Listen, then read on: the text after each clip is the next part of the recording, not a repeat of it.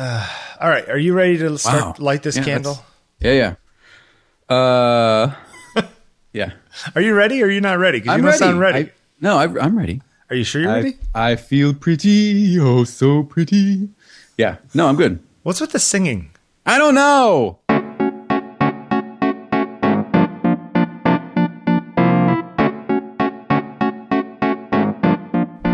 Hey, Bill. Yes. How about we do a show?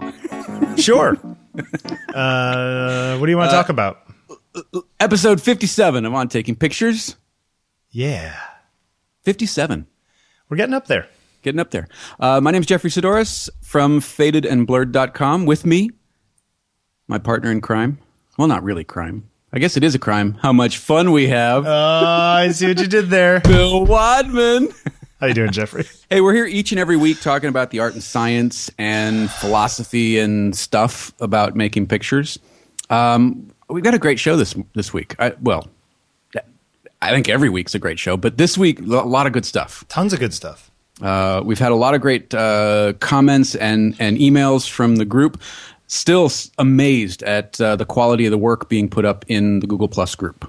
I completely agree. In fact, I wrote something of that ilk on my phone and then tried to send it, and for some reason my connection on my phone was dead, and so it didn't send, and I was like, I'll do it later, and then I never did it. So you should move to a bigger city. Maybe that would work. Yeah. If I just move out of the rural area that I live in now. Yeah, not a lot of cell towers there. Hey, you know what everyone got to watch this week? Soccer. Well, that too. But the Gregory Crutzen documentary, or the documentary about Gregory Crutzen called Brief Encounters. I love this movie. I have probably watched it 7 times now, 7 times. Right. It's now streaming on Netflix, and I'm sure you can find it other places. There's DVDs, there's whatever. Jeffrey and I had the privilege of watching this a few weeks ago, because we're fancy. And it was pretty great. Yeah, I really like the movie, and I have a lot more respect for his process after seeing the movie. Right. I have a lot of questions that I would like to ask him. Okay, well, you know what? Here, I have a thing for you. You know, people have complained, say that I'm a hypocrite because there are times, for example, like this, where I say I don't get this guy's work, and and then I watch the film about him and I hear him talk about it, and I change my mind. Mm-hmm. And people say, well, how is that different than having a label next to a picture in a gallery, which I, complain about a lot. And I think the difference is that hearing what inspires an artist about his work whole is very different than hearing him talk about a single object that he made. Does that make sense? Yeah. Hearing Crutzen talk about how he makes pictures and overall what he's trying to accomplish in some vague way, which is, less and less and less, is very different than him showing me one of his pictures and then explaining it. I agree with that. And there's the distinction, I guess. Yeah. I think that you're getting a bigger arc from childhood to adulthood, what childhood means to adulthood for him, right. what he's trying to say about his childhood, what he's trying to say about his adulthood. I think you get I think Gregory might need some therapy. Yeah. You get a bigger picture of what his career means and what his art means and how he's trying to make sense of it. Yes, you do. And I appreciate that. And you also see a vulnerability that I don't think that you always see when you just see his name underneath a big giant print. True. Yeah. I mean, look, there's a perception when you walk into a gallery or a museum and you see a body of work or even a single image with, attached to the kind of money that his work is attached to. There's a picture that you get in your mind of what that person might be like. And I don't think mean, I think it's probably couldn't be further from the truth when you actually meet him. Right. You know, there's says the guy who met him. Did you just name drop? No. I think you may have. No, I didn't. No. Maybe a little bit. Yeah, We'll put the picture of Gregory and I in the show notes. Oh! Nice. Very nice. Wait, has that been anywhere? Is that on your site or anywhere? No. All right. Well, you got to put it up somewhere so we can put it in the show notes now.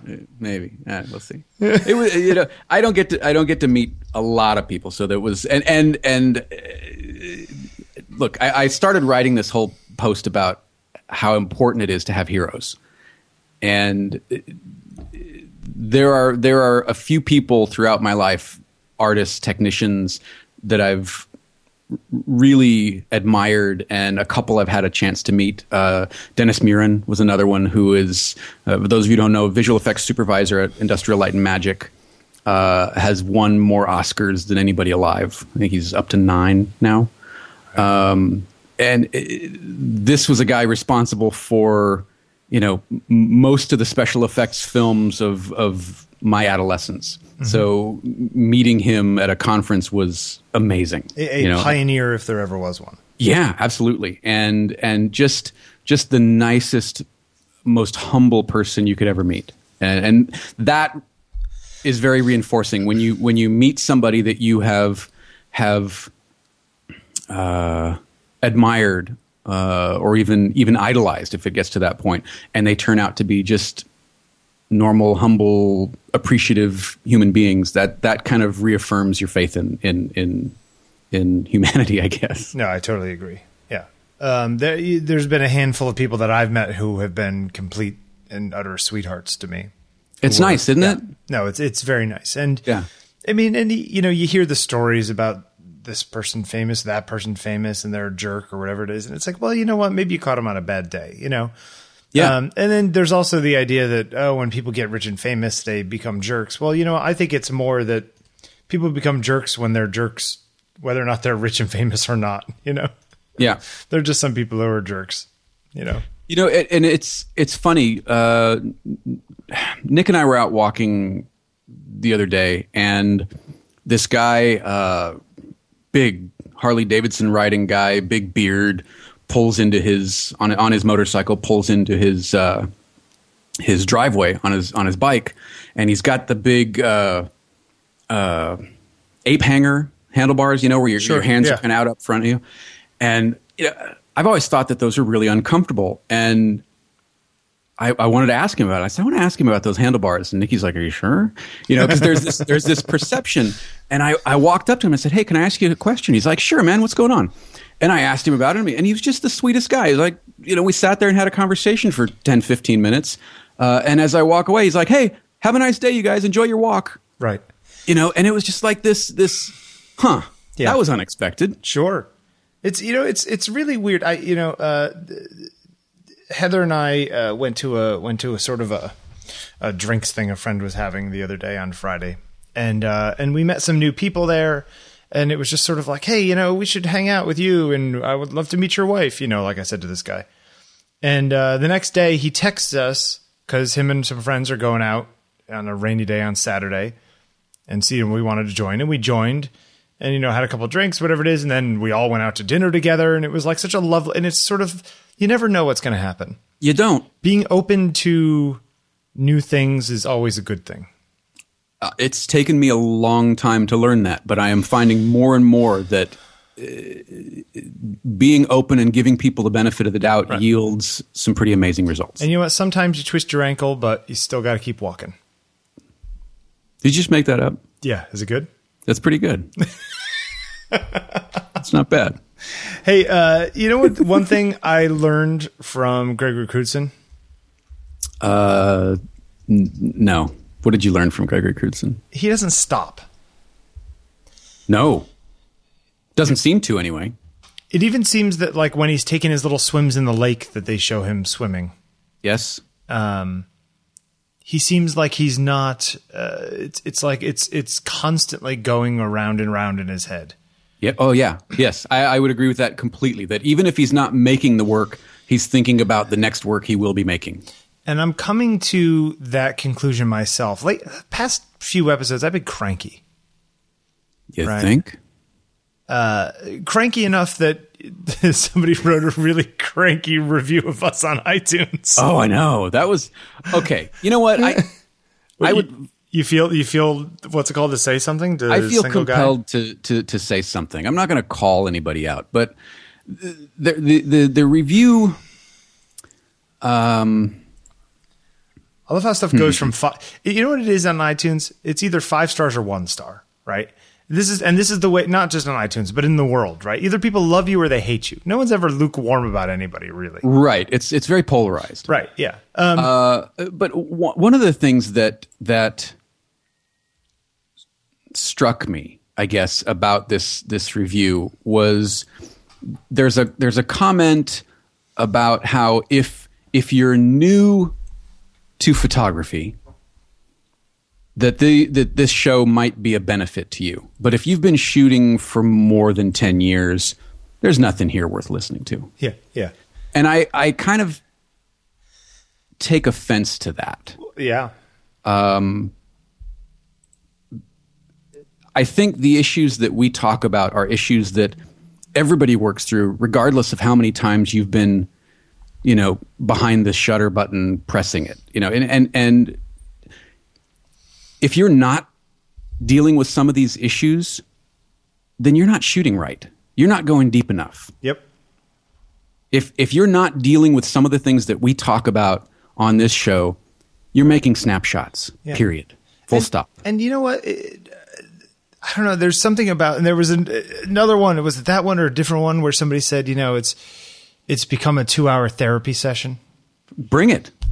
That's exactly, I mean, I need 2 hours of therapy. Well, right. I mean, not that this is, not that therapy, our own personal therapy is why we're here, but sharing personal stories, sharing our own fears, that is such a huge part of why we do what we do and why we decided to do something different than other shows that have been out there. Yeah. And look, I'm not, if you just want, camera news and settings, like there are shows out there for you, and maybe we're not it, which is fine.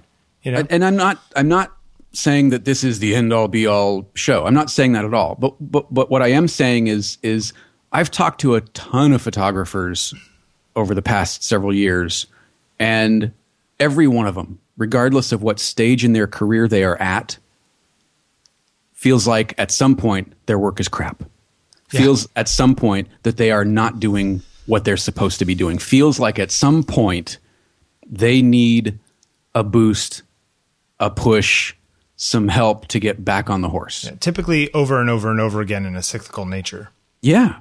I was actually discussing this the other day, and I said, the dips and things that you go on if you happen to be a depressive person, you go up and down. And when you're down, you feel like you're never going to go back up. Like this time I'm down and it's not going to bounce. Mm-hmm. In much the same way, there's a cycle that goes on in creativity where you're on a rush, you're making new stuff, you're coming out with new things, and you feel like it's just going to keep getting better from there. But inevitably you do plateau. And the fear is that you're never going to go up from that plateau. Sure. And I think that it's funny that those two things are sort of feel hand in hand, that like when it's bad, it feels like it'll never get good again, but almost invariably it does. Right. Yeah. But it happens to everyone. Sure, it happens to photographers, artists, writer. It happens to everyone. I was at a Joe McNally workshop a couple years ago. And now here's a guy who's been shooting for 35 years, 40 years? Yeah, way longer than you've been in your senior citizen years. That's true. And was very frank about, look, there are days that I look at everything I've shot after a shoot and I think it's all crap. Mm-hmm. And I think, you know what, maybe it's time to hang it up. And then I'll see that one photograph that will go, nope, I've still got something left to say, and I'll go forward. You know what I mean? Right. And it's like, so saying that, well, if you're this is only relevant if you're, I don't know, it just really rubbed me the wrong way. And no offense to this guy or whatever, but it's like, you know what, that was just a really short-sighted comment. I agree. And it just irked me. I love when you get irked. Well, look, it's anyway. I'm sorry, guys. It just really bugged me. So, well, anyway, the point I wanted to make was, yes, sometimes I get cranky, and I've realized something about myself, which I've known, but when you're depressed, it's hard to get out of it. Mm-hmm. Which is that I am better, I am happier, everything is more right when I'm working. Sure. And it's funny because you would think then that I would just become a crazy workaholic. And at times I have been, but then there are times when I fall out of it and I feel like I'm in a race car and all of a sudden somebody throws me out the thing and I'm like, do.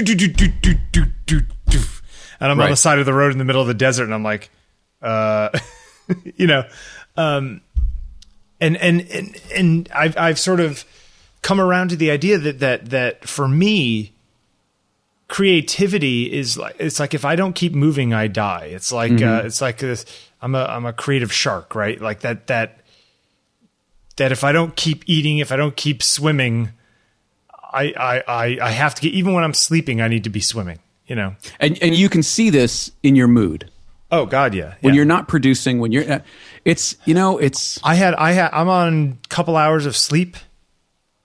Right now. Yeah. Because I was up until 3:00 in the morning throwing together this other short film I made yesterday. Which we need to talk about. Yeah, we'll get to that.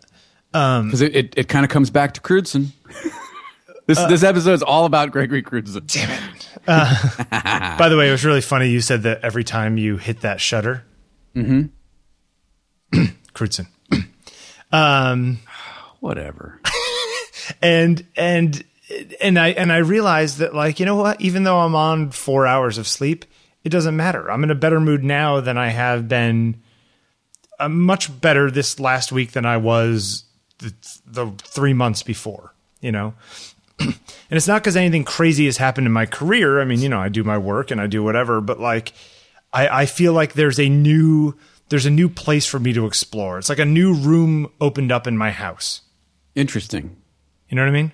Yeah. No, it's like good. I've been really bored with all this stuff, and I find this door, and I go, oh, I didn't even realize this was here. And I go, clunk, and I go, oh, look at this. Cool stuff in here. It's seeing, we get in this mode of thinking that it has to be life-affirming changes or these huge dramatic leaps. And sometimes it's just this kaleidoscopic little click. And other things fall into place and we see things differently. And then we go, okay, here's something I can work with. Yeah. Yeah. And for me, it's been these little video things I've been doing. Mm-hmm. Now, do I want to become a movie maker, a video, whatever? No, probably not. I don't know. But you're seeing differently. But it's something new that I don't know anything about. Mm-hmm. Like I have my camera, I know how to hack things together in Premiere. Beyond that, I am a clean slate and I am learning very, very fast. It's like my learning curve is nearly vertical right now. Well, the time that you're spending is sort of commensurate with that, right? Yeah, sure. But I mean, it's one of those things where it's like every 5 minutes you're like, oh, I should have changed this, and oh, now I know. You know what I mean? Saying? Yeah, I do. Look. I mean, I shot over the weekend more than I've shot in a long time, and the subject matter was chickens. I shot 262 pictures of chickens. You actually took that many pictures of chickens? I did. Somebody wrote on the group the other day something about downloading 10,000 pictures or something from cards and how long it takes. And I made some comment like, I haven't taken 10,000 pictures in the last year. Yeah. it's just funny how just different people work different ways. Anyway, so it's all about making stuff, right? And I've kind of come to this weird place in my career because I've been frustrated by not just the work that I've done, but the work that people choose to hire me to do is not necessarily the work that I think they should be hiring me to do. Or rather, they're hiring me to do easy stuff when I want the difficult stuff, right? Because that's. But are you putting together the difficult stuff in your personal work to show people that you can do it professionally? Oh yeah. Okay. Yeah, absolutely. I do it all the time for me, but like that's not what people hire. People don't hire me for the conceptual stuff generally. Mm-hmm. They hire me for straight portraits, which is fine, and I'm good at it. But it's getting to the point where that's somewhat uninteresting to me to do all the time. You know, I need a bigger problem to solve. Not that simple portraiture is not a big problem. It's a giant infinite cave of death, but it's a cave of death that I've explored a lot. See, now I'm just the opposite. I am just sort of dipping my feet into portraiture. Again, this weekend we started playing with light, and I've got a soft lighter set up, which I think are wonderful. Although I might have gotten the one that's too big. I got a 60-inch, and it's a big thing. That is a very large one. Yeah, I think I may want to get the 48.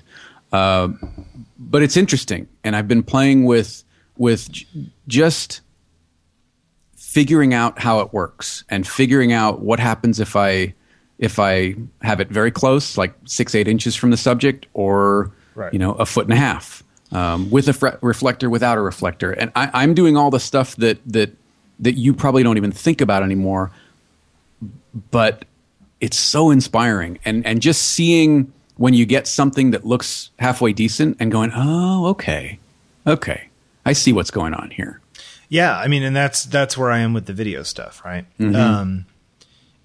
But it got me kind of thinking. I was just like, okay, well, I want to do something more, and I've been depressed about that lately. Something different.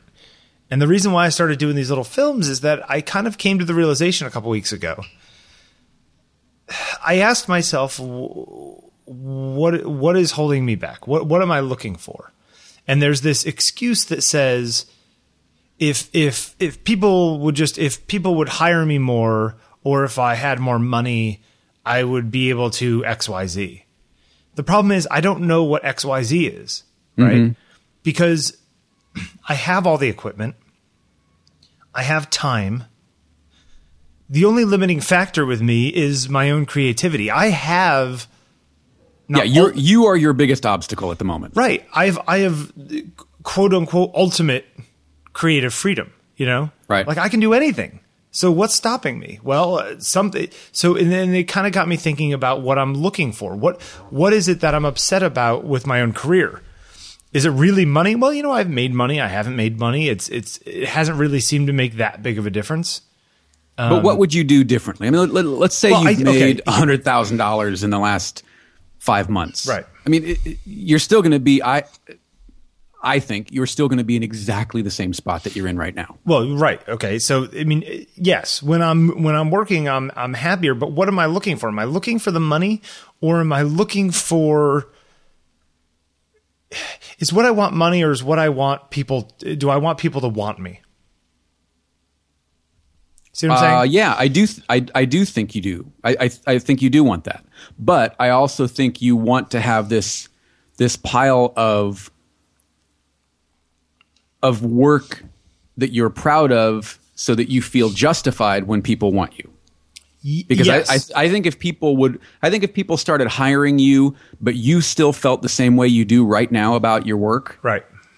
I don't think that would be fulfilling. I think you would justify it and go, yeah, okay, I'm making money, but why are they hiring me? I still think you'd have a problem with it. Yes, and I felt that way before. So it's an interesting thing, and I think it really comes down to I want people to respect what I do enough to hire me to do it, right? What is the old thing from Fountainhead? What is it? I don't have clients. I don't the work so I can the- have the clients. work- I have clients so I can work. Right. You know, Right. And that's kind of where we're going, right? It's sort of a place to go, a thing to do. And I think that this thing this summer where I'm going to try to do one of these little things a week is a good thing for me because it's just something to do. It's like my daily stuff, you know, except on a much more time consuming scale. Anyway, just putting that out there. It's like, what are we looking for in general as photographers? Are we looking for praise? Are we looking for money? Are we looking to have a body of work for when we're done with it? I mean, you say sometimes, you know, it's like we write all this stuff for the site and that's great. But so you're creating that body of work. Isn't that what you want? You want something to show for. Yeah, but it doesn't really exist, right? Why doesn't it exist? Well, you know, it's funny. We got in. There's a thread going on about sort of a film versus digital thing, which it's boring, right? That part's boring. But okay. What the film versus digital thing comes down to me, I don't care about, you know, pixel density or per pixel sharpness or pixels versus grains or anything like that. What I care about is at the end of the day, I've been printing work, so I've got this object. Right. I've got this thing that I can hold on to that I don't have to go, okay, sit down. Wait, what browser are you using? Okay, no. You need to be using Chrome or you can't see this. You know, and you and I experience this using Flash quite a bit, right? Sure. You go, oh, you don't have the right plugin. Okay. So you're sitting in front of a screen looking at a picture, or you're looking at the back of a phone looking at a picture, is not the same thing as holding a picture in your hand. No, but you have a big giant printer behind you. Print your pictures. And that's what I've been doing. Okay. So what I'm saying is I've been, and I say this in one of my responses, that I've been creating digital media for since 1996. Yeah. But with since the your early 60s. That's right. Since my that's my first set of teeth. But with the exception of Faded and Blurred, none of that work exists anymore. None of it. Okay. Yeah, but you've rectified that failure. Well, it's not a failure. It's technology. It doesn't exist online anymore. Oh, It's I not see. All that stuff. Sure. All of that work that I've created, it doesn't exist anymore because people have moved on. Sites have moved on. Yeah. Companies have folded. Whatever. Sure. Okay. Yeah. I enjoy and am coming to enjoy it more and more, the physicality of objects. Right. And I mean, even your website, though, you know what? There's nothing stopping you from printing out everything you write on Faded and Blurred, like in a nice type, and putting it in a book. Sure. Yeah. Collected essays or writings or whatever. Yeah. There's nothing wrong with that. In fact, maybe you should do that. Maybe. I think there would be some copyright issue because we do share people's work. I don't mean to sell the book, but just to have it on your shelf yeah. as your body of work. That might, you know what? That might be an interesting idea. Actually, now that I hear you say that. Now that I make fun of you. Now that I chastise you for being an idiot. But there is. I think you do want a body of work. I think you do, as any sort of creative person, you do want. Well, it's not even limited to creative people. I think you want a marker of your time here. Right. Sure. You want something to show look, for it. Yeah, you want to look back and go, this is what I did for the past X number of years. Yeah. Yeah. And I think that as a photographer, it's got to be strange because there are changes technically, there are changes aesthetically. So there's always this questioning of, am I still relevant? Is my vision relevant? Is what I'm producing making sense anymore? To who? To you or to society? Yes, both. Yes, all of it. But well, that gets us into a whole other thing, which is right artists for the right time, right? Sure. Are we creatures of our time? Maybe you're making the kind of work that would have been noticed by society 30 years ago or 30 years from now, but isn't today for whatever reason. Yes, and that's what's strange to me. We're writing a new spotlight. Our next spotlight is going to be on Fred Herzog, and this guy. Here's a guy who's shot for years and years and years and years, and much like Everybody Prepare to Drink, Saul Leiter, wasn't noticed until very late in his career. He didn't really start getting any juice until 2007. Right.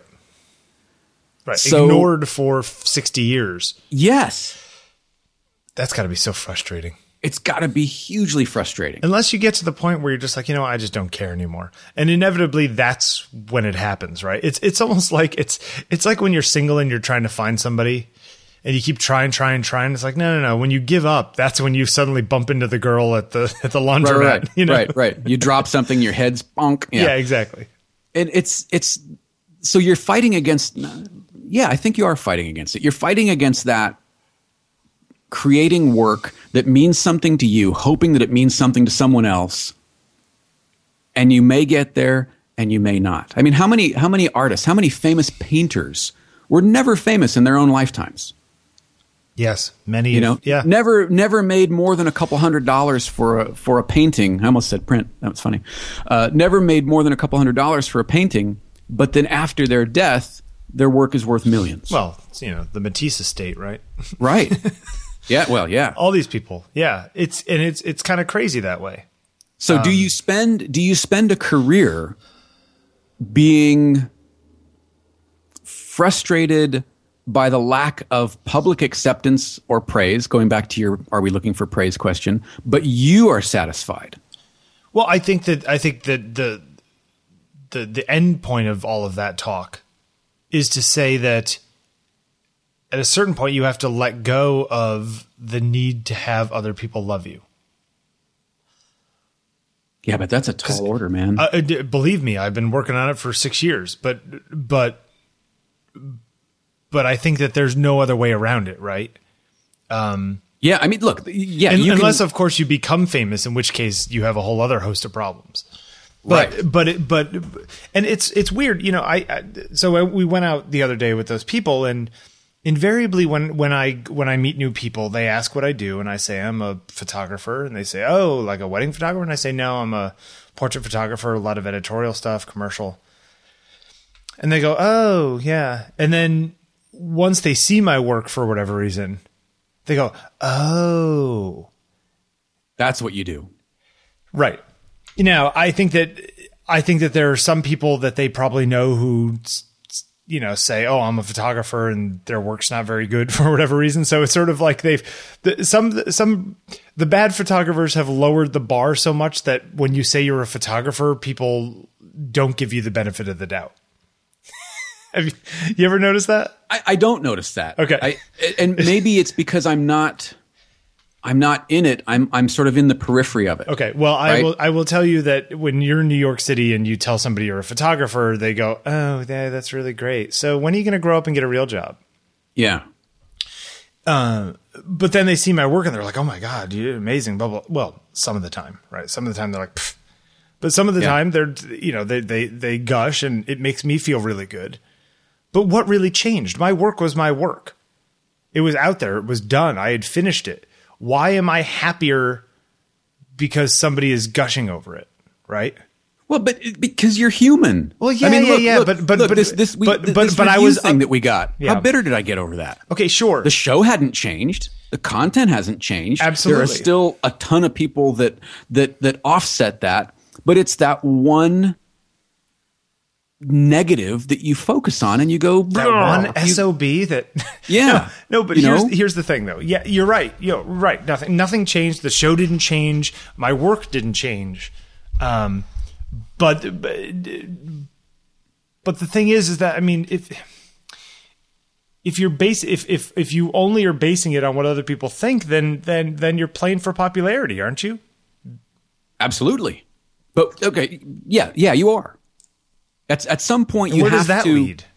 I don't know, because at some point you have to, you have to shoot your vision, you have to paint your vision, you have to write your vision, you have to do it for yourself. Right. But the reality is that if you're trying to do it as a living, there has to be some compromise. You have to at least acknowledge that that there are people that aren't going to like your work. I feel like we need to get two really old people who have worked their whole lives. One as like a commercial illustrator who hated what they were doing but made a lot of money at it.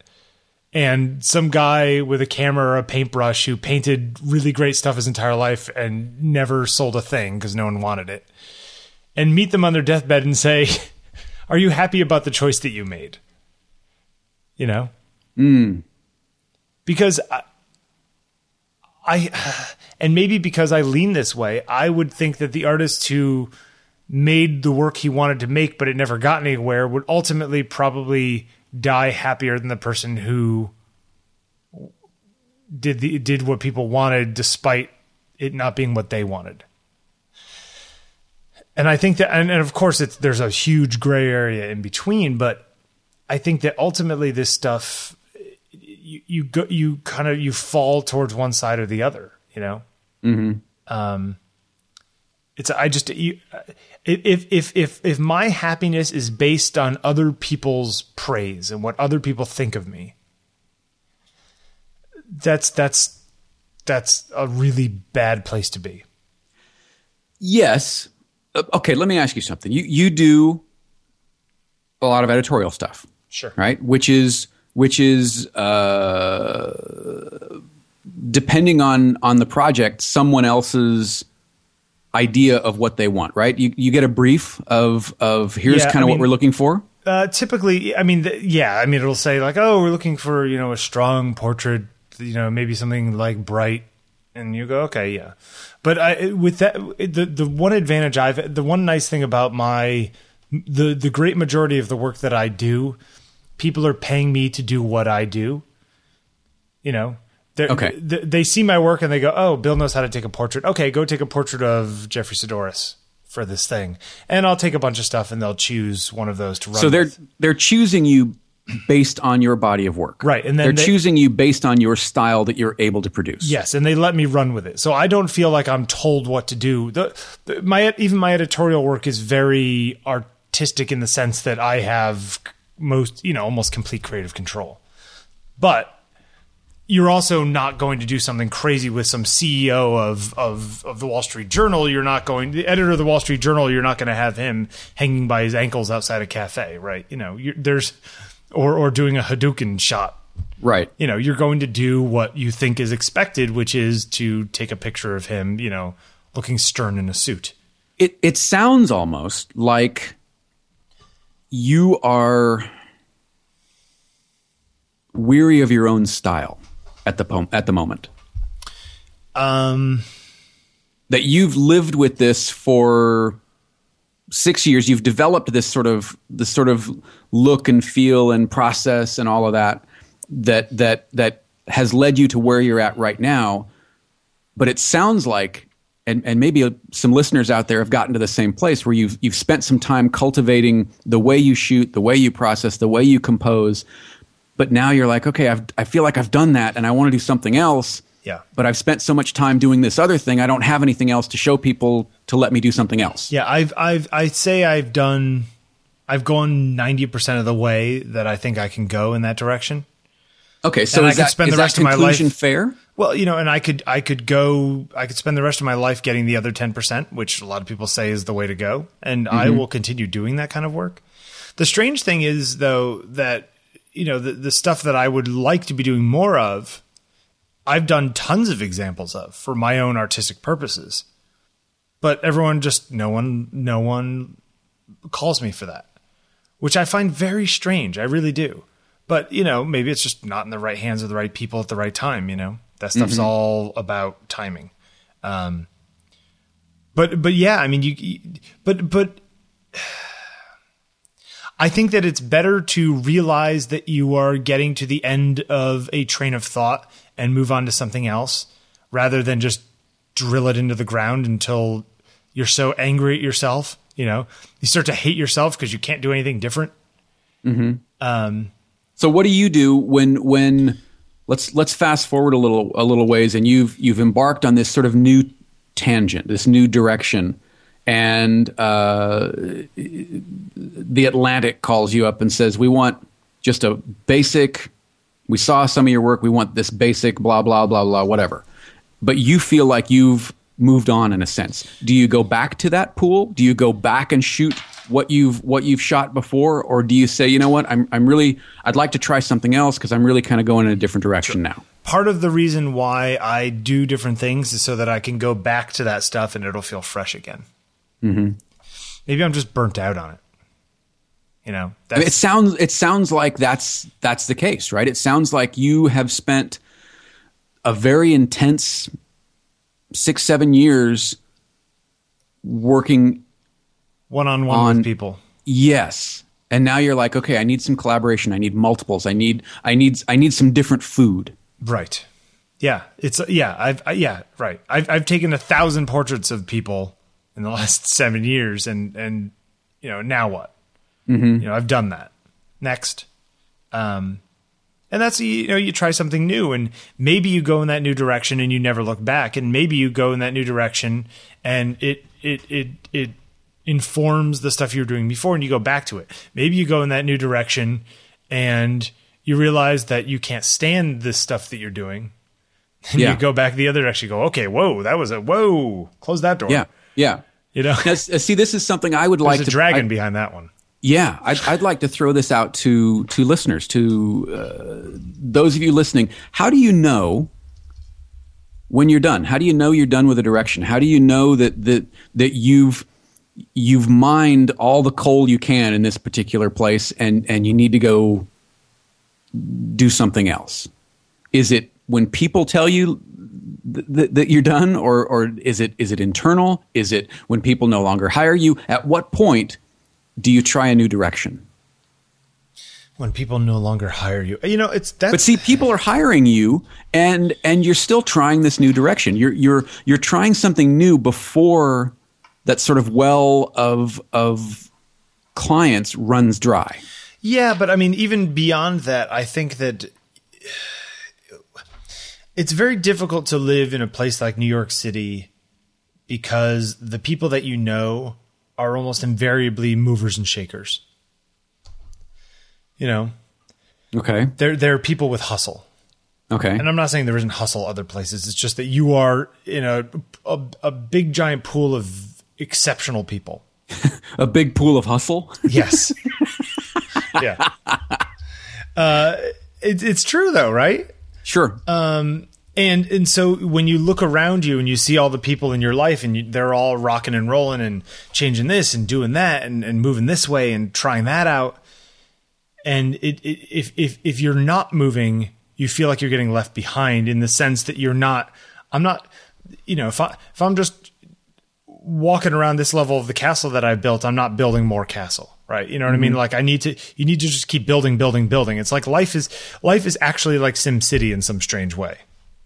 You know, if you're not building, then you're just sitting there watching your houses, you know, grind down to nothing. I think that I don't think that's unique to a big city. I think it could work the same way in a small town.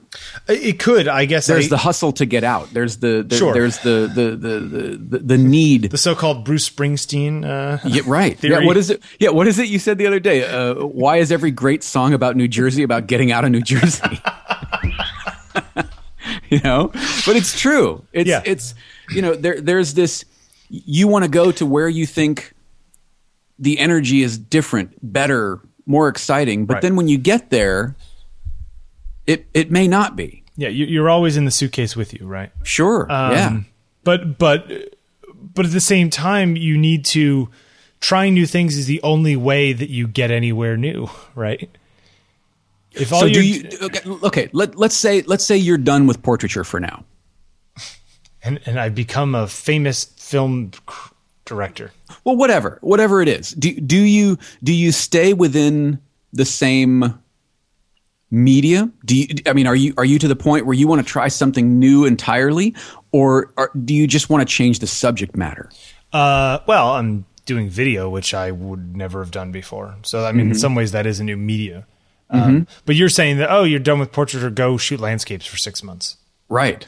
Yeah, you could do that. And I mean, Does that inform the portraiture when you return? Or do you find that, wow, I've been a portrait photographer for 6 years, but it turns out that led me to landscapes? I do that because I'm good at it. Well, yeah. That. Okay. Yeah, I don't know.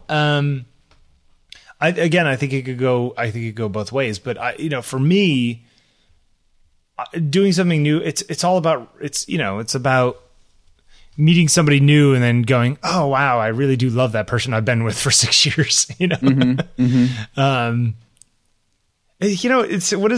a line in The Core that is really good.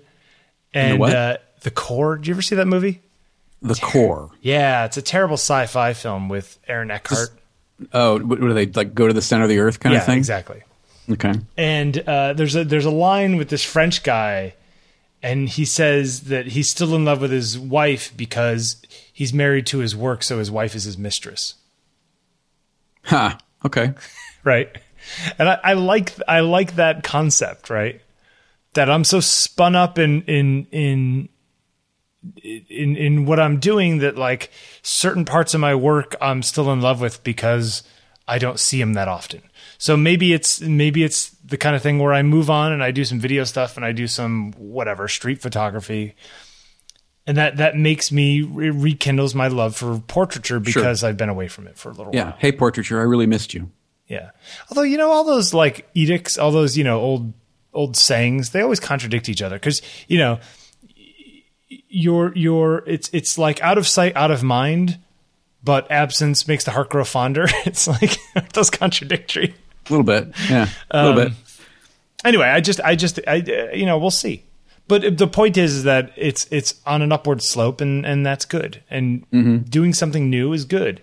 And it's summertime, so it's the perfect time to go try something silly because no one's at their offices anyway. I agree.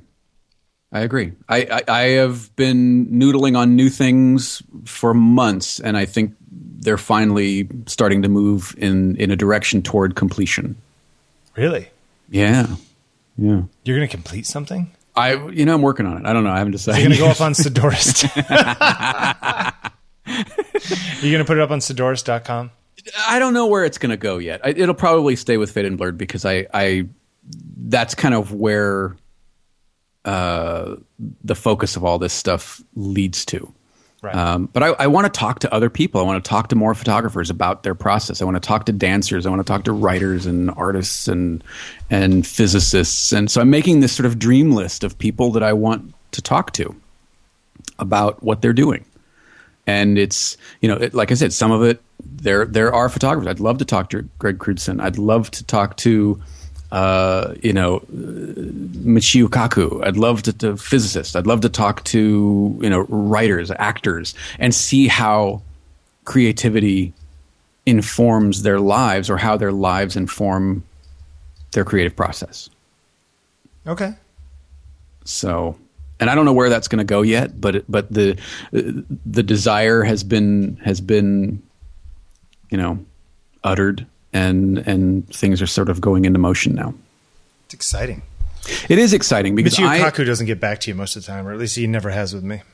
I would love to talk to him. Oh yeah, he seems crazy. He does, and I think that it's an interesting time for creativity pervading so many other aspects where creativity has never been allowed before. You know what I mean? Yeah. Those of you who don't know, Michio Kaku is a theoretical physicist who is looking at the universe in very exciting ways and very creative ways, not just what we can prove, but what's possible. And I like that idea of looking at what's possible. It's funny when physics became measurable to when it became theoretical. It's interesting. Yeah. So, I don't know where this is going to go, but I get excited by hearing what excites other people. I get inspired by hearing what inspires you. Sure. And I want to take that further and see where it ends up. So I think it's going to be a really cool show, whatever it ends up being. I'm hoping to get the ball rolling within the next month or so. You better. I know. Set a deadline. Deadlines are good. That's kind of the thing. I've got this penciled in date on iCal. Whether or not that happens, I'm really going to try and make it happen. But I'm excited. I think the show is going to be called In Process. I like it. I think that's what it's going to be, and it is just going to be that. It's going to be an exploration of creative process and how that plays out. So exciting stuff. It's good. Yeah. Should we talk about our sponsor today? We should, because I have been looking. You know what? Let's just say it. I need a photo of a chicken. Well, I think that Shutterstock has 5 or 6 photos of chickens. I'd be willing to bet. I don't know. Chickens are pretty specialized. I think a number of people have taken pictures of chickens before.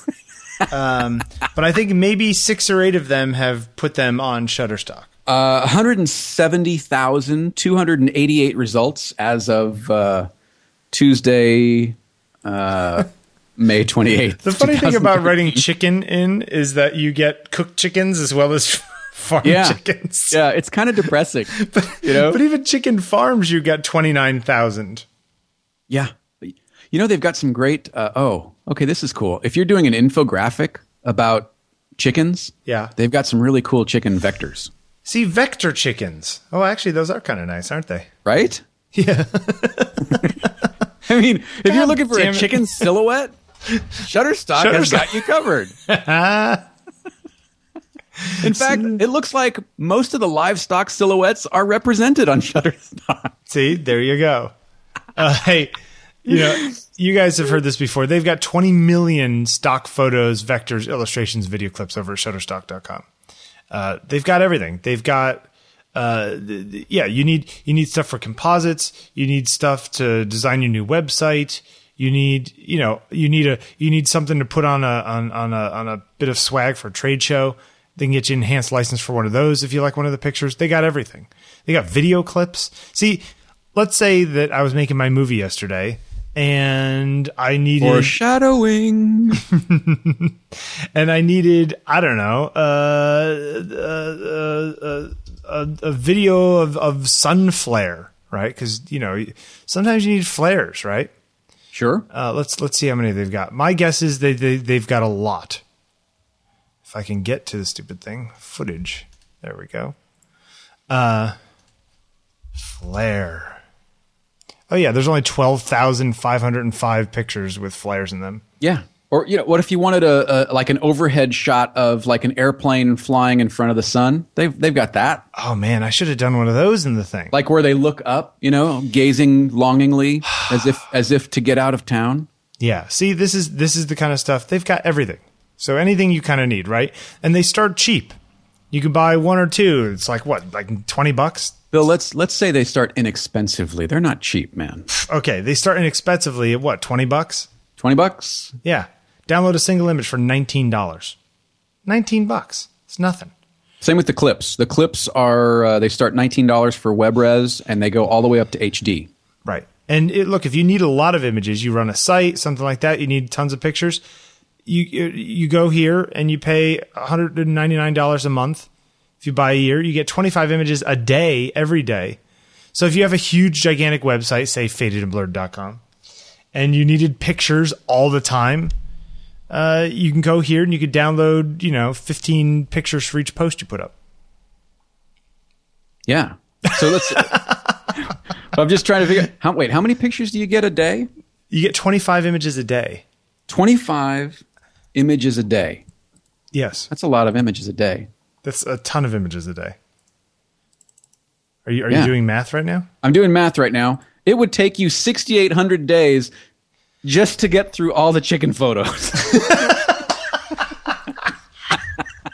Now, if you have that chicken blog, you're set up for the next 30 You're years. Set. Yes. Hey, you could go. You could call it No Harm No Foul. Oh, really? Somebody already owns that, I'm sure. And look, you can get anything. You get your web-sized images. You get the big size, all one price. High-res images. They don't nickel and dime you on that kind of stuff for the high-res images. And you can create these light boxes that you can curate, so you could put stuff in there that you want to use later or inspiration kind of stuff. It's fantastic. I'm telling you, if you had a cruelty-free chicken farm, you could call it noharmnofoul.com. That would be genius. There's a genius idea right there for somebody listening. Yeah, take it. Make $1 million. Cruelty-free chicken farm, noharmnofoul.com. And look, if you have any problems, you get account rep dedicated to you. So if you have any questions, they have 24-hour support during the week. So you get a hold of them during the week and you get your answers right away. They're fantastic. You can go sign up for a free browse account. Go to Shutterstock.com. You don't need a credit card or anything.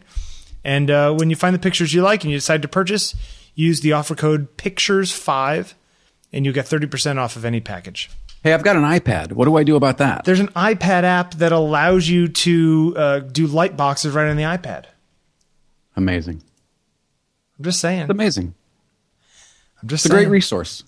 Yeah, and they do have 15 or 17 pictures in their collection. Right. They've got 32 pictures now. 10,000 new ones a week. That's a lot of pictures a week. Oh, I'm sorry. No. 10,000 a day. That's a lot of pictures a day. 70,000 a week. We should. I'm going to send an email to a friend of the show, Tim Dobbs, and see how I'm sure he's digging it because I see his name pop up every once in a while. Tim Dobbs just sold a photo. I don't think you're going to be able to get a hold of him. I think he's like in Monaco or something, blowing his Shutterstock money. He's at a casino playing baccarat. Yeah, playing baccarat or something. Yeah. But thank you very much for your support. Shutterstock.com. Yeah. Boy, an amazing amount of stuff. Yeah. Oh, that's funny. Okay, so you were going to ask me questions about what I did yesterday. Yeah, so you were.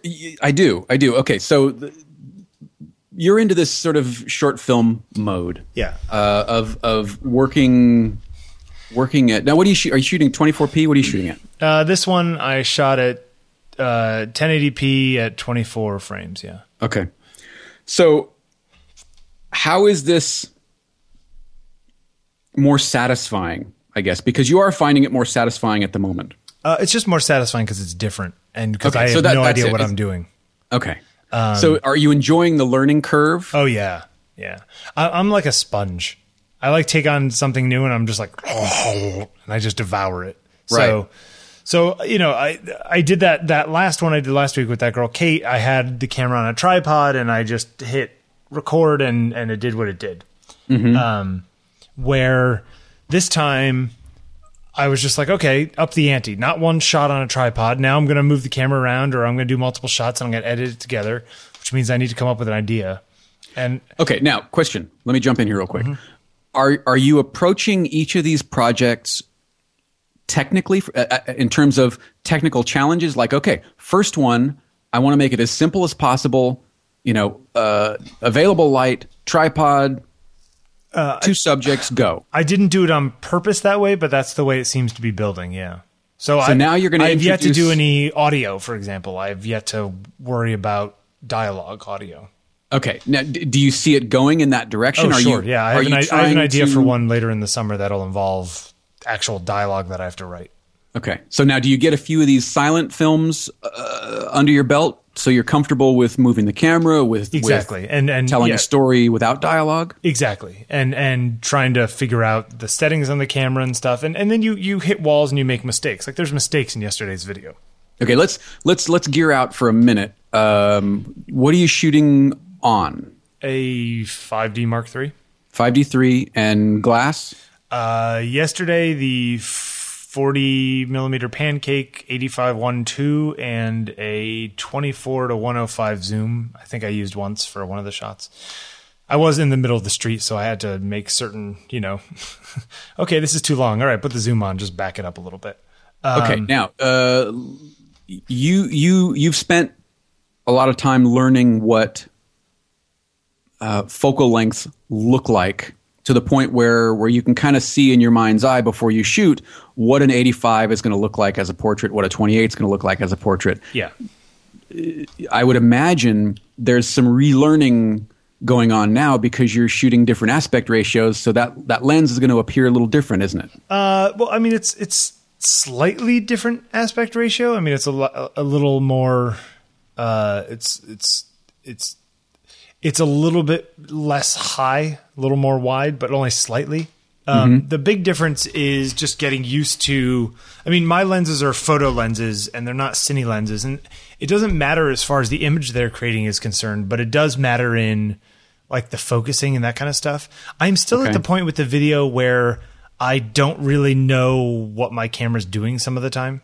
You know, for example, I made the mistake yesterday of shooting in aperture priority mode. Shooting video in aperture priority. Yeah, so, not shooting in manual mode, which I should have done. I've noticed, I think it was on the shot where we first see the guy turn around. Yeah, the background darkens. Yep. And that's because, you know, something shifted and the camera goes, oh, it's supposed to be darker, and it actually got darker. And, you know, could I have done something to reverse that in post? Yeah, I started keyframing curves and whatever, and I was like, you know what? It's 3:00 in the morning. I can't spend forever on this. Part of the point of this is not that they're perfect. It's just that they're exercises, right? This is just getting out there and doing cardio. And I didn't really have an idea. Well, I had an idea for a movie this week that involved somebody walking into black and white, which I'm still going to do, but I couldn't get it together this weekend. And so Heather's friends were going to be in the neighborhood, and they came over and we had some dinner, and I said, look, you know, you guys can eat dinner as long as you come outside and make a movie with me afterwards. And they were like, all right, yeah, that sounds good. That's kind of funny. That's a little twist on dinner and a movie. That's kind of fun. Exactly. And so I said, look, this is what I want you to do. You're going to walking down the street, you walk past each other, then you kind of turn around because you think each other are cute, and you go back and you make out for a minute and you keep walking. Like that was the whole idea of the movie. That was the extent of the direction. Yeah, that was the idea that I had in my head before they came over. And was the guy running past in the background, was that you? No, that was just some guy walking by. Okay, that was just I like the production shot. value. Well, I thought it was actually kind of cute, right? Like they're in this whole world of dreamy kissing, and this guy's just like walking by. And so, take me through holding the camera. Are you just holding the camera out in front of you? You have a rig. Okay, I had Claude there with his super duper Steadicam. Well, no. See, there's one of the things that I did wrong. So, a lot of the shots are on tripods. Some of the shots are handheld, and for some reason I was shaky. Maybe I drank too much Coke. But the shots where I'm like walking behind them and stuff are way too shaky. But I couldn't go back and do anything about it. I mean, I know I've tried all the puppet warp or whatever the hell the thing is called to smooth it out in Premiere, and even pulled it out in After Effects and tried it. It just doesn't. It makes it look like all jelly like, and I didn't really like it. I prefer just having it be a little shaky versus, you know, the other way around. Trying to fix the shake. So yeah, what I really should have done is either had a Steadicam, or if I still had my bike, I could have like sort of rigged my tripod to sort of like connect it to my bike so I could just roll behind them, or a skateboard with a monopod on it would have worked, you know, something like that. So those are the kinds of things that I'm learning where I'm like, oh, if I did this again, I could totally just do this and it would be so much better. Now, it doesn't mean you have to go buy a $500 Steadicam rig. I mean, there's $100 things on Amazon that do similar kind of stabilizers, you know. Sure. And I'm thinking about buying one of those for the next thing, or like one of those little skateboard dolly things that you can connect something to. So, you know, there was that. So that's one mistake I made. The exposure thing was another mistake I made. Focus. How does I was going to ask, how do you like pulling focus on video? I didn't actually pull focus all that often. What I generally did was I had them get a mark, I focused, and then I had them walk into focus. And that worked fairly well. I would have done it a little differently next time. On the screen, you think more stuff's in focus than actually is, because when you bring it home, you're looking at it on a bigger screen. You go, oh, that's out of focus. Right. So going forward, I would probably stop down more than I did in general, just to give myself a little more depth of field. And in this one, of course, I had to get, I'm going to walk in front of you as you're walking. I'm going to walk behind you as you're walking, going past each other. I'm going to do the side shot of, you know, the sort of, perpendicular shot of you guys walking past each other. Then I got to do close-ups of you coming in. I got to have you turning around. I got to have you kissing in 5 different shots. I've got to have, so I ended up having, now what you would really do if you were really doing this is have like storyboards or a shot list or something. And I just did this all in my head on the fly, right? I didn't think about it at that level. But again, these are exercises. These are experiments. And I would imagine I just want to see if I can do it. That's right. Really all this comes down to. I like doing new things just to prove that I can do them. Now, at what point do you bring in, let's say somebody like Claude, who is a cinematographer, for advice, criticism, or do you not until you're more comfortable with it? Oh, I get advice from Claude all the time. In fact, I called him yesterday and I was like, yeah, I did this thing today, but I did a lot of camera shake. I don't know, maybe a Steadicam or whatever. He's like, I have a Steadicam. Yeah. He was just like, I have all that stuff. Call me. And I was like, okay, well, I mean, and part of it is that I want to see if I can do it without other people who know what they're doing, right? Like I want to make the mistakes because that's how I'll learn. And I want to experiment because that's how I'll figure out how to do stuff. Remember back in the day with like Flash stuff or whatever it is, you didn't know how to do something and you just kind of like, you open up a document and you start hacking away at it until you make it do what you want it to do. Sure. That's kind of what I'm doing with video right now. It's like I have this idea. I want to make this movie about these people walking by and kissing and walking away from each other. How do I do that? Well, I know that in movies that I've seen, they've done shots like this, and okay, let me try a shot like that, and I'll do the close-up shots of their faces, so it's sort of first-person view of the whole thing. Okay, that worked, and then I'll add this, and then I came home and I cut it together, and there's a lot of some stuff that I got rid of, some stuff that I wished I had shot more of. But I shot it in 30 minutes out on the street, and then I edited for 2 or 3 hours, and it's done.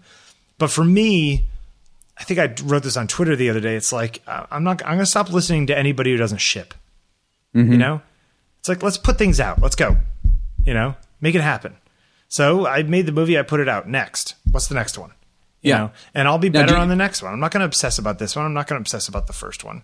But you do allow yourself this sort of postmortem where you go through and you kind of pick it apart. Well, I knew when I was making it, or when I got home with the footage, I knew I could see the mistakes I had made right when I got home. Right. I mean, I still think it looks good and I think it cuts together well. And I think that, the transitions are fine. There's little things I would change, but I think it's better than a lot of stuff that I've seen that people think is that they're serious about it. Like I think it's competent. I think it's important just as an exercise, getting you moving in a different direction. Well, that's exactly. I mean, that's the whole reason I'm doing it. I mean, I don't expect to keep doing these things, but you know what? Also, if clients, if I put a film section on my thing and I put all these stupid little movies that I make on my website, and clients are like, "Oh, he knows how to do this stuff too." Great, like I don't want to do both at the same time, but if doing both of those things gets me in the door, sure, okay, fine.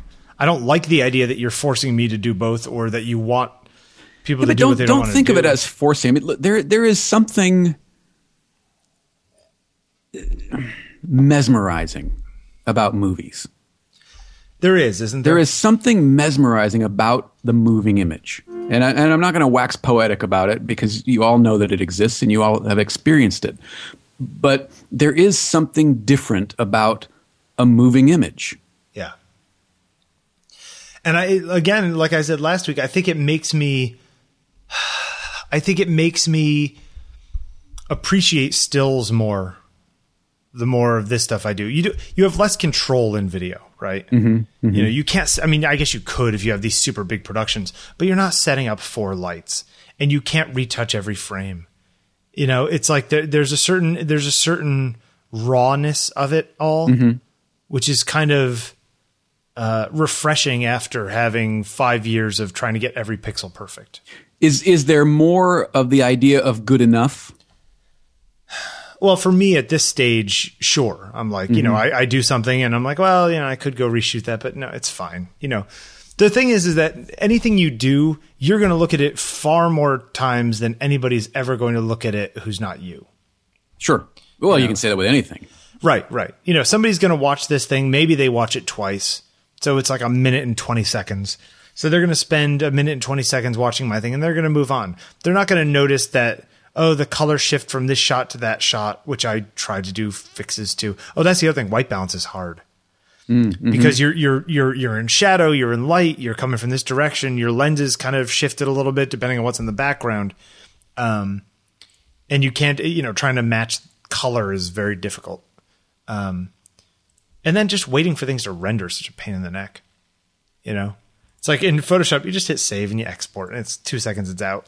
Right. Where this is like, okay, I'm done, render, and I have a very fast machine, but it's still like 8 minutes later, and you're like 8 minutes. It's a minute and 20 seconds long. Why is it taking 8 minutes to save? Over the weekend, we went to the movies. Nico and B and I went to see Gatsby. Yeah. And man, there's a lot going on in that movie. Too visually overwhelming? Yes. I am a fan of Baz Luhrmann. Okay, Moulin Rouge is actually one of my favorite movies. Creatively, stylistically, I think it was designed very well. It had a great feel to it, and there is that in Gatsby. But for me, Gatsby was all spectacle and no heart. Okay.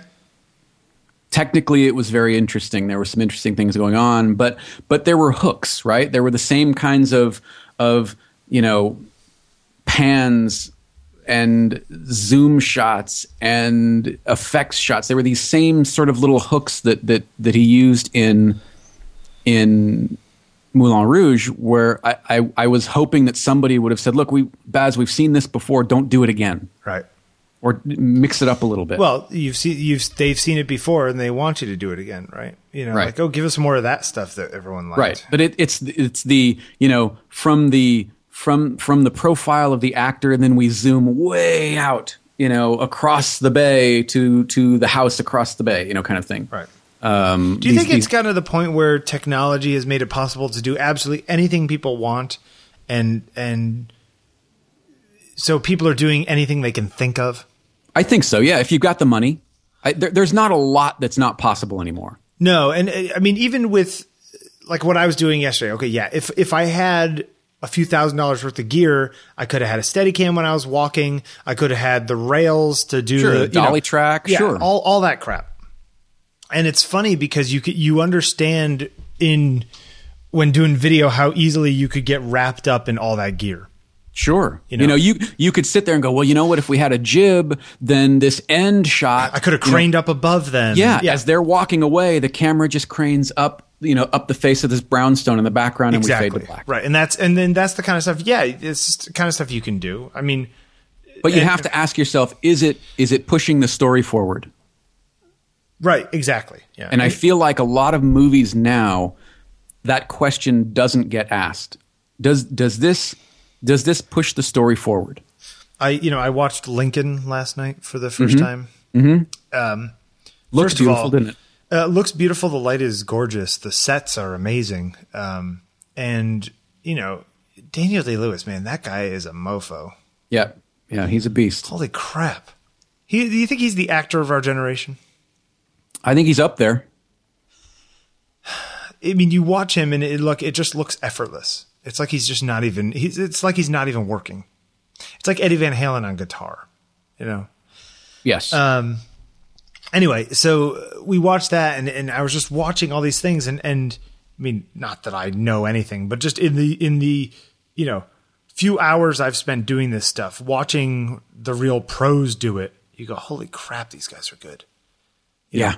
Just the lighting, the camera moves, when a guy's doing a monologue and they do that like slow move in on them, and it's almost imperceptible. Like you only really notice if you look at the sides of the frame and you see things disappearing. Right. I love that. Yeah. Now I was thinking last night, I was like, okay, are they zooming or is that on a track? Which means that they're pulling focus as they're doing it if it's on a track. If they're zooming, the perspective change, but slowly, would you even notice? And if you're that far back, because it's usually not a wide angle lens that they're doing it with, you know what I mean? They're just doing a little bit of they're going from like a 85 to a 120, you know, over the course of a minute and a half. Would you even notice that? I don't know. I got to do tests. See, this is the kind of stuff that goes in my head. I'm like, I could do that. I could try that, you know? And it's also, all this stuff is very time consuming. You know, I mean, this is just me and them and, you know, Heather holding their dog while we did it. We tried to use the dog in the thing, but the dog kept like jumping to Ava whenever they walked by each other because it was so excited. It was like, oh my God, Ava, I love you, I love you, I love you. Kids and animals, man. Yeah, you never want to do that. Anyway, so the point is that it's something new, and new is fun. And yeah, technically it's nothing new, nothing fancy. Just my camera, a couple lenses, and Premiere. You know? And it's, you know what else is fun about it? I'm doing something narrative, which I usually do things that are more raw. I mean, I do my narrative little single images, but those are almost more like paintings to me. This is actually a story. Sure. Now you've got to be concerned with what came before and what comes after. Exactly. And I will get better too at the post-processing of this stuff. Where I'm now getting used to Premiere, where I'm cutting things and I actually know what I'm doing and I move stuff around. I'm starting to feel comfortable in there. So we'll see. Hey, we got a lot of questions and we got a couple of news items before we get to our photographer of the week. Where do you want to start? You know what? I like Paul's question quite a bit. Which is? When does a snapshot become a portrait? Well, that is a very gray question. And it could be the moment you press the shutter or never. Right. Yeah. And anywhere in between. Does he mean in the process or I think he means, you know, we take a bunch of pictures. How do we know when they actually start becoming good? Actually, I'm sorry. I misquoted that. It's when does a snapshot graduate to become a portrait? Right. So I think he's saying, you know, you take lots of pictures of your family and friends. When do they actually become a portrait? I think that they become portraits when you look at them more than once. Does that make sense? Really? Well, if you see a picture of somebody, so it's all on the viewer. It's not on the intent of the photographer. Well, I mean, I think the intent of the photographer, yeah, but there's lots of photographers who have intent but no technique. And so all the intent in the world is not going to make up for a lack of technique, and vice versa. But I think that the proof of the pudding is that it's the kind of thing that's kind of an unintangible, right? That 2 years later you kind of go, remember that picture Jeffrey took of you? That was a really great picture. Or I'm going to put that back up as my Facebook profile picture again. Or let's print that out and put that on the wall. I think that it comes down, and I'm not talking about like, you know, if I show you a picture of, you know, somebody you've never met. I mean, that's a little too subjective. But I think if people who know you, if I took a picture of you and Nikki looks at it and then, you know, comes back to it later in the day and says, you know what, that picture Bill took of you is really great. I think then you're saying something, because if somebody who knows you sees you in that photograph, does that make sense? Sure. I think there's something to that. Yeah, that's interesting. So the idea of a portrait has just as much to do with connecting to the viewer as the photographer did connecting to the subject. Right. Yeah. Or okay. I think that one inspires the other. If the photographer connected with the subject and had the technique to pull it off, I think that's what speaks to the viewer. You know, I think that's how that works. For me, at least. I'd buy that. Yeah, that makes sense. Good question, though. But you know what? I've been chewing on that for a while now. But do you know when your stuff is good or bad?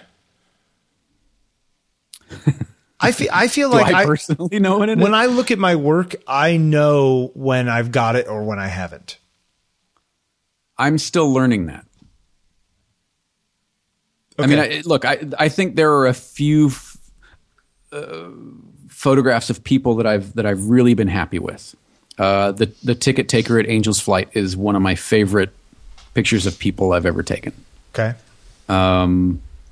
There's a photograph of my dad that I took about a year ago that really captures him, I think, and where he's at physically, mentally, all of it. I think it's one of my favorite photos I've taken of him. Okay. But they don't happen very often for me because I don't practice enough. I don't put enough time into what I think is the nuance of portraiture. I kind of shoot from the hip, and I shoot street stuff, and I'm mediocre at best. It's something that I don't put as much time into as I probably should, because that's not the trajectory of where I'm going. Okay. But I think I'm able to recognize good work from great work. Of your own or of other people's? Both. Okay. Yeah, I think look, ultimately all this stuff is really subjective, right? Absolutely. Yeah, I don't know. That's a difficult argument to make either way. It's tough. Yeah, it is. I don't know if we have a good answer for that, other than you know it when you see it, right? Mm-hmm. It's the old Supreme Court pornography definition. Really? You never knew that? You know it when you see it? They were defining pornography, and somebody said, Madam Justice, or how do you define pornography? And the guy or the girl was just like, I can't define it, but I know it when I see it. You know what I mean? All right. Yeah, no, that's good. All right. Anyway, interesting. I more to say on that one. I think it's tough though. Hey, Mike Sakasagawa sent us a very long, very detailed, very lengthy email. Yeah, Mike, thank you for sending that in. There's a lot of great stuff in it. In which he actually... Wait. Thank you for taking the time to do it. I needed to thank him. Okay, and can we also thank him for taking the time to actually transcribe a few back and forths of our last show? Yes. Because that was awesome. Yeah, it kind of was. We actually sound like we know what we're talking about. It's a ruse. Pedantic objectivism, really? I know. I didn't even remember saying that, but apparently I did. That was good stuff. But it's arts. I used all of my art school pretense. You must have felt drained after the show. Hey, but Mike, we're going to get to that, but it's longer discussion than we have today. But we're going to put that on the burner for next time. Yeah, there's some really good stuff in there, though. I think you guys are going to enjoy this. What do you think about these pictures that the photographer took out the window of the people in the building across the way? Voyeurism or art? In this case, I think a little of both. I've had half a dozen discussions about these with different people. I think, yes, they're voyeuristic. I think he handled them, or what we see was handled well. But I think what he witnessed was probably crossing the line. Okay. I think he witnessed a lot of moments that were meant to be kept private. Okay. Now, you could argue that, well, then they should have closed their blinds, but that's a load of crap. That argument doesn't stand up. Yeah. I mean, I think that the work is very nice, although I do think that it is... I think that it's unfair to the subjects, but I think that the work is beautiful. So I don't know where I come down on it. Yeah, in this particular case, the results were really nice. But yes, that doesn't mean that we should okay this, because in future cases they may not be. Right. You know, and agreed. What he may have on his memory card that he has seen, even though it's not made public, he saw it and it wasn't intended for him. Right. Yeah. So again, for me, it comes down to intent, and the intent. And you weren't here, in a public space either. Right. This was shooting with a very long lens into people's homes. Again, witnessing moments that are private, are vulnerable, and while the results in this case may be beautiful, I think they were. Couldn't you also argue though that just because people don't want you to see these moments doesn't mean that they're not important in the sort of idea of the history of humans? Sure, they might be, but they're I haven't given you permission to come into my life. True. They're very painterly. I haven't given you permission to see me at what might be my worst. At seeing me receiving bad news about my child, my parent, my job, seeing me fight with my wife. I haven't given you permission. Right. And in this case, again, because you're not, I think, in a public space, there is a line that's if not crossed, definitely straddled. Okay. I agree. It's weird. Yes. I don't know where I come down on it. More discussion on that at some point. Stay tuned. The Paul Westerberg, who is the lead singer and songwriter of The Replacements, had a really interesting article on creativity on the New York Times this week. You've read this, right? Yes. We'll put it in the show notes. It's called Simple or Impossible. And he talks about like how he writes songs and what happens and how he thinks about it. And it's always funny when you hear somebody who's sort of a post-punk pop songwriter from the 80s who was probably drunk as he was writing all of his songs, talking about writing these songs in a very intellectual way. You know what I mean? He's thinking about the same stuff we're talking about right now. Mm-hmm. Whether or not he was thinking it then or discussing it then, he was thinking it then, you know? Mm-hmm. And one of his quick rules for thumb is amazing. It says, aim for the audience's pockets and you'll miss their hearts by a mile. Yeah, it's a great quote. Great idea. Yeah, it's fantastic. Because ultimately you need to connect with their heart. Because that's what art's about. Art is human. Art is not mechanical, which is why, you know, there will be decent facsimiles by computers of art, and there are. It's missing that thing, which is that it was made by somebody who is conscious and thinking and is living in a human body, so therefore knows the frailties and the hopes, and you know what I mean? Sure. I love this thing. May I read this real quick? Sure. My own creed is it's simple or impossible. To date, I've written more than 1,000 impossibles. Note that I didn't say impossibilities.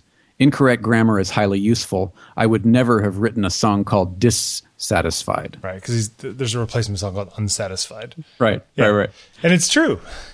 And I like all those things. And I also like the end where he says, I sat down reading it back, panic set in because I realized I stole the entire thing from a book written by Jimmy Webb, which is this famous book by this songwriter Jimmy Webb, who wrote a billion songs that you've heard a million times. Right.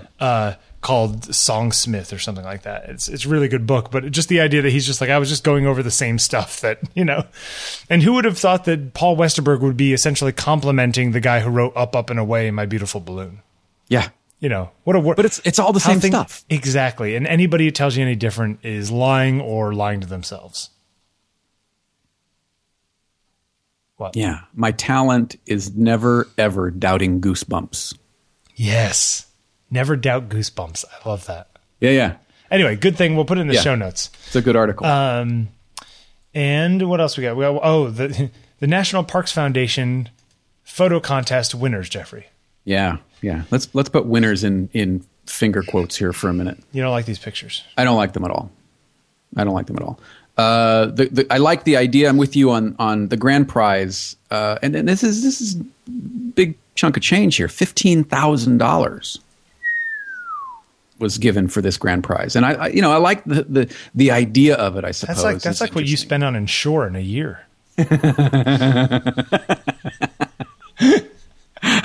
Well, Ensure and tennis balls from Milwaukee. Anyway, go ahead. They're just bleh, you know, and then they're just this HDR-y mess. Yeah, man. And I'm just not a fan. That's all right. Like HDR is a tool, but it has been so overused at this point where it's almost as if there is no it's almost as if there is no landscape photography that's not HDR anymore. Yeah, it kind of seems that way. And I feel like there's something sad about that. And I know, but HDR shows you stuff you couldn't see. Yeah, but you know what? When I was at the Grand Canyon or when I was at Tetons. It didn't quite look like that. Actually, the Teton one is not 2 HDRE, but the other two, ooh, turn down the saturation a little bit. It hurts my eyes. No? I just think it's funny. It's funny. Anyway, I just think that people are going to look at this 10 years from now and go, whoa, what were you people thinking? Back that off. Yeah. You know? And I think... Are you going to say something offensive? No. I think there was some really great work submitted. I don't think the great work was chosen. Okay. Oh, I see what you're saying. Okay, perhaps. You could be right. You may be right. Sorry. I'm not allowed to sing that, right? Another $8,000 down the drain. 4 notes. 4 notes is safe. I'm allowed to do 4 notes. Is it? All right. I don't know. All right. So what else we got? Anything else? No, I think what are we doing on time? We've been running long lately, so I'd like to come down a little. We are at $1:30 right now. So I say we move over to the thing. Photographer of the week? Yeah, who is it? Joseph Kudelka. I don't know who you're talking about. Monster photojournalist. You don't know? Shut up. You know what I noticed about his pictures? What's that? Really contrasty. Very contrasty. Like black straight down to the pit of hell kind of contrasty. Yeah. Started in taking pictures, theater magazines. Okay. Using a Rolly. So he's in good company. Returned from a project photographing gypsies in Romania just 2 days before the Soviet invasion in August 1968. So good timing there. What I like about Kudelka's work is, and we use this term a lot, but it's the humanity of it. Yep. Despite being in very, let's say, difficult situations, harsh situations, there is a humanity or a humanness to his photography that I really quite like. Yes, there is. I mean, it's not just that they have people in them, but they are moments. They look like moments that are uniquely human. Yeah, and really, his composition is very interesting. I wonder what all of it, like if we're seeing his top 100 pictures most of the time, if we're flipping through stuff, I wonder what his work looks like. You know what I mean? Like right on the roll, how much he takes, if all of his stuff is this interesting or if it's, you know. See, this is why I love the idea of contact sheets. I know. But see, people don't want to show you your contact sheets because then you're seeing what they, you know, their quote unquote mistakes as well. But the mistakes, that's what gets you to the art. I will tell you, though, that the picture that I think I like most out of all of his pictures that I've seen, and it is not, it's one of the ones that does not have a person in it. And it's that I think it's like a street corner in Ireland or whatever it is. That, here, this one, view original image. I will send it to you in Skype here. With the lines on the street. There's a better copy of it actually in the Eric Kim. No, that's nice. There's a better one in the Eric Kim thing down the bottom. Yeah. But I just love how like contrasty and just explosive that white is. Yeah, you know, from a technical standpoint, I love photographs and by extension photographers that let things go to black and let things go to white. Yeah. I really do like punchy pictures. Right. And I think it's fine if you're doing it, if you're knowingly doing it, you know what I mean? Mm-hmm. I think the problem is that when you have a camera, say, that doesn't have a very wide dynamic range and you feel stuck in the fact that, see what I'm saying? Yeah. I think that's where the problems exist. Where you feel like, oh, I couldn't get all this dynamic range even though I wanted to get all this dynamic range. Well, then there's a problem, you know? Yes. I don't think that's the case with his stuff. Right. Okay. I agree. Been shooting a long time, born in 1938. He's been around forever. In Moravia. So you were his babysitter? Who do you think gave him the Rolly? Was he a good baby?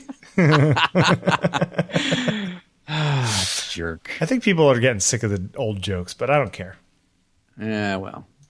I think his work is beautiful. I like the idea of two people of artists who were allowed to just shoot tons of black and white, say, and just it's like they stuck with one medium. You know what I mean?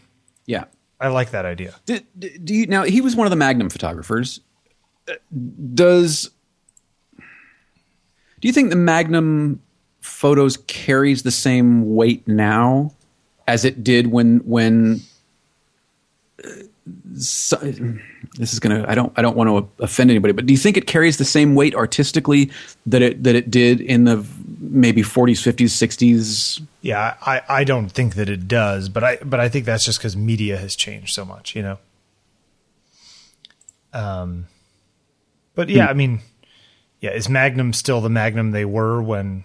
I mean, I'm sure the photographers are still at the same level. It's whether or not society accepts them at the same way. That's kind of what it. Yeah, and it's not a reflection on the back work. to right. No, absolutely. That gets back to the whole argument of are you of the right time? You know, I take pictures with more painterly sort of lighting, and then I go look at all the portrait competitions, and it's all that sort of overcast, flat lighting outside stuff, and I'm like, okay, that's boring, you know. And so people don't care about my stuff because, you know, it looks too much like maybe they'll love it 10 years from now, you know. You can never tell.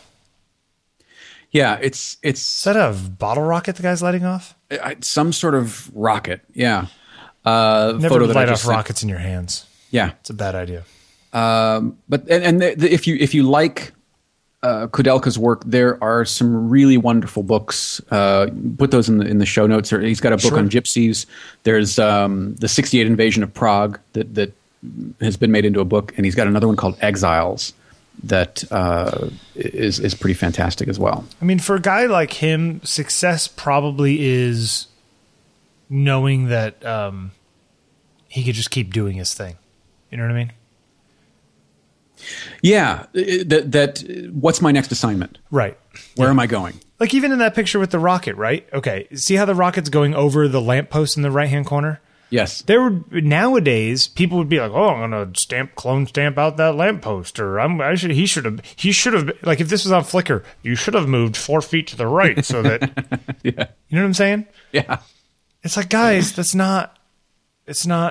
you're missing it. You're blowing it, you know? Yeah. Amazing stuff. Good choice. Something different. Something different. Yeah. Joseph Kudelka. A couple years ago, he actually spoke. Carl Taylor.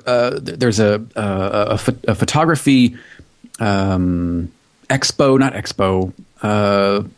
Carl lives on an island called Guernsey. Okay. And a month in the summer, the entire island is turned into this photography conference, expo, fair kind of thing, where all the galleries are showing exhibits and people lecture, and it's supposed to be amazing. And one year, Kudelka came and spoke, as did, I believe, Tim Hetherington. Tim Hetherington. So it's excellent stuff. Good choice. You know, next week I think in deference to the Lincoln movie, I think we should do maybe a trifecta of Civil War photography. I think that would be amazing. Yeah, I'm fascinated by Civil War photography, both by the subject matter and the technique. It'll allow us to do some research too. Okay, yeah, I'm in. If people want to get a hold of us, where do they go?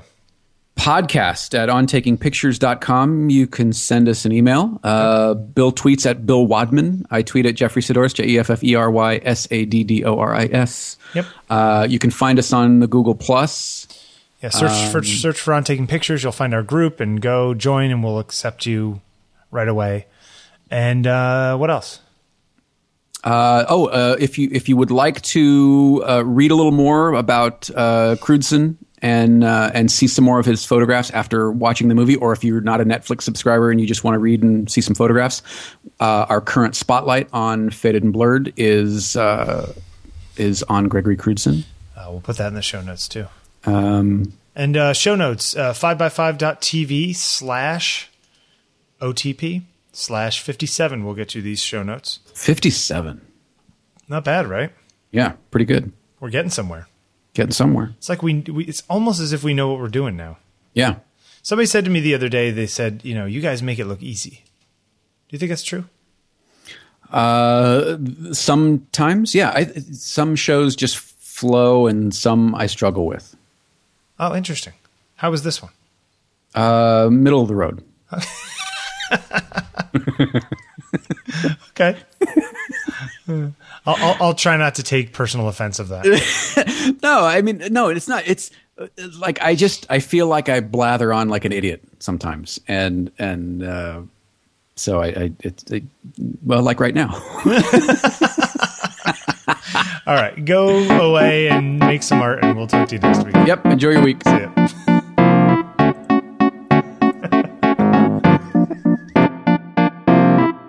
Going on and on the way we are for so long.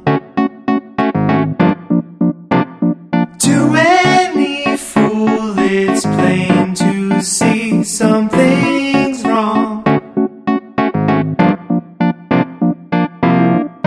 As this way, say what you wanna say, though I know your words will lay me out. So I can hear you think out loud. Going through your thoughts the way I have for too long. It's clear to me the way you see me is wrong. As this way, say what you wanna say. I know what you will say will leave me out. But I should hear it said